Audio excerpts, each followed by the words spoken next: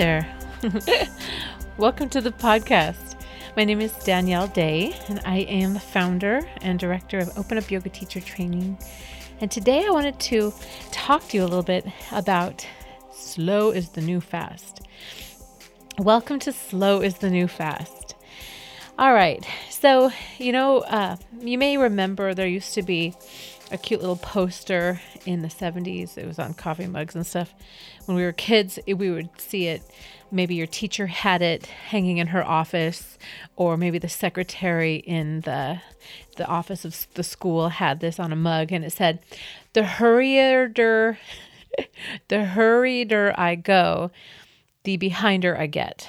And, as kids, we were always told, walk, use your walking legs, when we were trying to run everywhere. And especially if you were swimming at the pool, you were always busted for running on the deck. They'd say, walk, please.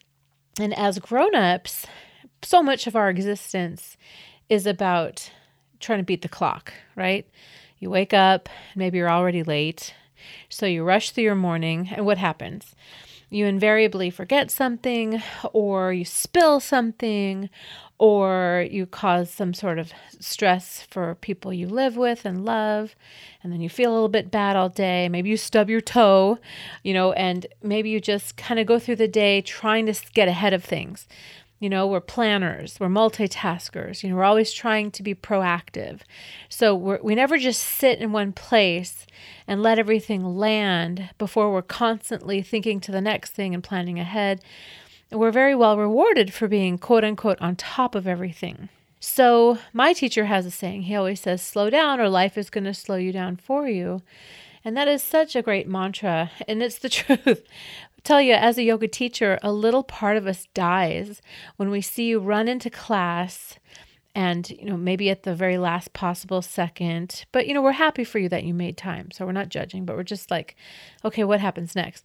And we see you rush through your poses, rush through your practice, and then rush off the mat instead of enjoying some Shavasana. You're first in the showers, you're first out the door, you run to your car, and then you drive fast, and then you get home and you do your life fast. And, most of you do just fine this way, but every so often, something unfortunate happens. And when it's an injury or, heaven forbid, some sort of unfortunate accident or incident or health concern, sometimes it's a pattern that we notice that the folks who are chronically in a hurry seem chronically agitated, anxious, and perpetually behind the 8 ball. So the weird irony of the yogic tradition is when you do manage to practice mindfulness and you manage to practice meditation, you manage to make time to slow down and move purposefully through your life, you're always a little bit happier and better off. I know it sounds like a lecture and maybe I'm waggling a finger at you, but hang in there. Just see if this resonates with you. When we leave early to go somewhere and we take our time driving there, if driving is your transportation, and we take our time breathing and slowing down and maybe not listening to the news so much, but something very enjoyable and uplifting. Maybe it's a podcast, maybe it's classical music or yoga music, or maybe it's just, if it's legal for you to do so because your car has the ability, you might be chatting with someone who loves you. But the point is this, going a little bit slower, it seems like at first you're going to be late. But if you adopt this practice as a regular just commitment to healthy living, you find sometimes that you're not late, but that you maybe even are a little early. When you arrive to class, for example, to a yoga class, with a little bit of time on your hands and you sit down on your mat, you might look around and notice people are stretching or doing abs or something. See what it feels like for you instead to sit and understand that the teacher's going to start your class on time, so you don't have to worry about time. Maybe you could sit on a bolster or prop up your hips with some blocks. You might even put your legs up the wall, if your mat is next to the wall. Put your hands on your tummy, close your eyes and breathe into your hands and practice. the kind of deep diaphragmatic breathing that only happens for most of us during REM sleep. Practicing the art of slowing down. Sometimes when we practice yoga, we love to take Power Vinyasa Flow classes because we don't really hold poses for that long. And the sequencing is always so surprising, and it catches us in these moments where we really have to pay attention to see what's happening. And that is a state of flow that can help us become distracted from our thinking minds, right? Sometimes we love Power Vinyasa Flow and Yoga Sculpt classes because there's just all these bells and whistles. There's fun music, there's the teachers cracking jokes, the people around you are having a good time, and it's just go, go, go, go, go. And it can just distract us from what's on our minds. And sometimes when we go slower, like in a yin class or in a hatha practice, maybe we become agitated because we have so many thoughts and we are not distracted. Maybe the teacher's not playing music and we're not distracted from hearing music. Maybe the teacher's not talking a whole lot and letting the yoga do the heavy lifting. And maybe we are not distracted from that and we have to deal with ourselves. Those moments where we say, I'm bored, right? Those moments where we say, oh, this is taking forever. Like I've been there. And I practiced for many, many, many years before I started practicing with a teacher that helped me understand what my real deal was. And that is I needed to slow down. I was an Ironman triathlete and a marathoner and an athlete, and I was always running, and it was always about biking and swimming and running fast, and even when we went hiking, we would try to beat our best time. And now that I look back, I feel a little blue about all of the opportunity I missed to just be in the moment and enjoy being outside and in nature, and to enjoy being in a healthy body that didn't have any pain in it most of the time, to enjoy training with people that I really liked and wanted to get to know better. But instead, it was always about on to the next thing, on to the next thing. I mean, that's triathlon. It's like, get out of the water, get on your bike, get off your bike, go and run as fast as you can, get done. And then let's go out and let's celebrate our victory. And then, better get home and handle our family obligations. And then we got to get up early in the morning, go teach class. It was just boom, boom, boom, go, go, go. And in the middle of my lifestyle of this in my 30s, quite a while ago, I remember I was like, okay, now I'm going to add yoga to this whole thing, and I'm going to totally chill out because, man, I'm not a happy cat. I'm feeling really stressed, feeling really overwhelmed. I was working like a couple, 3 jobs too, but I was like, damn it, I'm going to make time for myself. I'm going to take yoga, and then I'm going to feel super good, and I'm going to have even more bandwidth and energy to handle this whole life of mine. And I would run down to the studio to practice at noon, Monday through Friday, 60-minute class, Power Vinyasa Flow without fail. And of course, I'm driving fast to get from my health club where I worked to the studio where I practiced and later ended up teaching and managing and running programs. And then I would be chugging invariably sugar-free Red Bull the whole way down there, right? I'd get on my mat, and if the teacher was starting late or if I just for some reason got there a few minutes early, everyone around me, I noticed, is doing push-ups and crunches in preparation for their workout, so I joined in the fun. I was like, okay, I'm going to kind of get warmed up too, and we would throw through this class, throw down through this class, flow through this class, and I would emerge tired, sweaty, exhilarated from the endorphin rush, but maybe a little more amped than when I started. And I found myself as I drove away from the facility thinking, argh, every single time we did chaturanga, that guy next to me would just do 10, 15 push-ups. It was so hard to keep up with him. And I realized I was upset, more upset than before I went to class. And I remember thinking to myself, damn it, why am I so stressed and agitated and angry? I do yoga every single day. Well, it wasn't until years later when I started practicing with an energy worker, with a real true healer like my teacher I practice with now, where he taught me Tai Chi, taught me meditation, and he got me inspired to take 2 to 3 90-minute hatha classes a week as a routine to learn how to just sit, to learn how to just be, to learn how to just stop.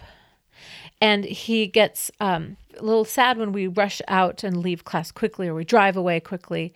And he helps us slow down. And I'm here to tell you now that I am 51 years old, and I'm concerned about my blood pressure. I'm concerned about my cardiac health. I mean, we lost Luke Perry yesterday, for God's sakes.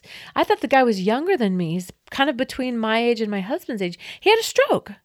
And as a fitness professional, I know the 7 risk factors for coronary disease. I totally understand that I've got a few risk factors staring me in the face. And I'm thinking, wow, slowing down is probably going to end up prolonging my life. So I'm glad I'm practicing this.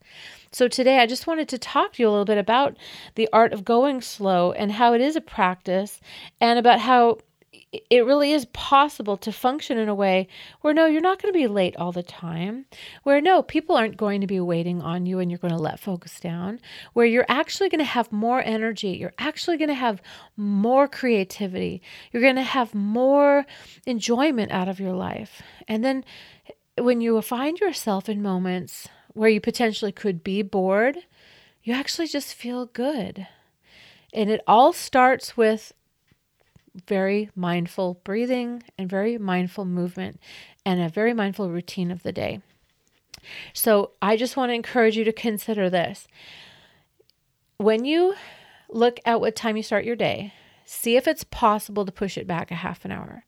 I know right away we start to think, gosh, I'm not going to get enough sleep. I'll be tired all day. I won't have any fun. And I'm really not interested in that, because what's the next step? I'm going to tell you. Going to have to go to bed earlier. And I'm with that. I conk out on the couch pretty naturally, but there's times where I just want to stay up another little bit and hang out with my husband. I just want to stay up for another little bit and enjoy what we're watching. I just want to stay up another little bit and just have my me time. But part of being a healthy and happy person involves getting to bed well before 10 o'clock at night. When you're in that nice, sleepy kind of cup of time of the day, 6 to 10. And the whole thing about going to bed early and sleeping soundly and waking up a little earlier is that then you can slow down a little bit as you make your way through your day. And I encourage you to consider this. When you wake up, instead of thinking, oh God, what day is it? What do I got to do today? Just stop what you're doing and think, okay, what do I love about right now? And yes, you're worried about falling back asleep, but you hit the snooze, it's going to go off again. And you think, okay, I'm with someone I love. I'm in a home that makes me feel safe. I have pets, dogs and cats, and maybe you have family members, children around you. Just kind of think about how fine everything is. And then when you put your feet on the floor, challenge yourself to walk really slowly and notice how as you move through your day, and you enjoy a cup of coffee, really sit down with your cup of coffee. Curl up under a little blanket on your couch. Ask your smart speaker what's going on in the world, if that does not agitate you. Or ask your smart speaker what your horoscope is. That's actually my very favorite way to start. And you just kind of take it in, I have a gratitude practice inspired by the book The Magic by Rhonda Byrne. So I also grab a journal and I write down 10 things that I'm really grateful for. And then I start my day. I walk my dog and I get set up for the, hygiene practices and yoga practices and work practices that come next. But all throughout the day, I challenge myself, instead of thinking, what do I have to do? I stop and say, what do I get to do today? It's a privilege that I get to go to the supermarket. I can afford food. That wasn't always the case as a single parent or a college student, Instead of saying, oh, I got to go to work, I stop and go, I get to go to work. I am my own boss. I work for myself. I work for the universe. I can't wait to see my clients and help them move forward on the path. There's nothing I got to do. And when I think about chores or tasks, I think, well, thank God I have a house to clean. It's not that I have laundry to do. It's like, ooh, these are my wizarding robes. When I put these clothes on, people move from being yoga students to being yoga teachers.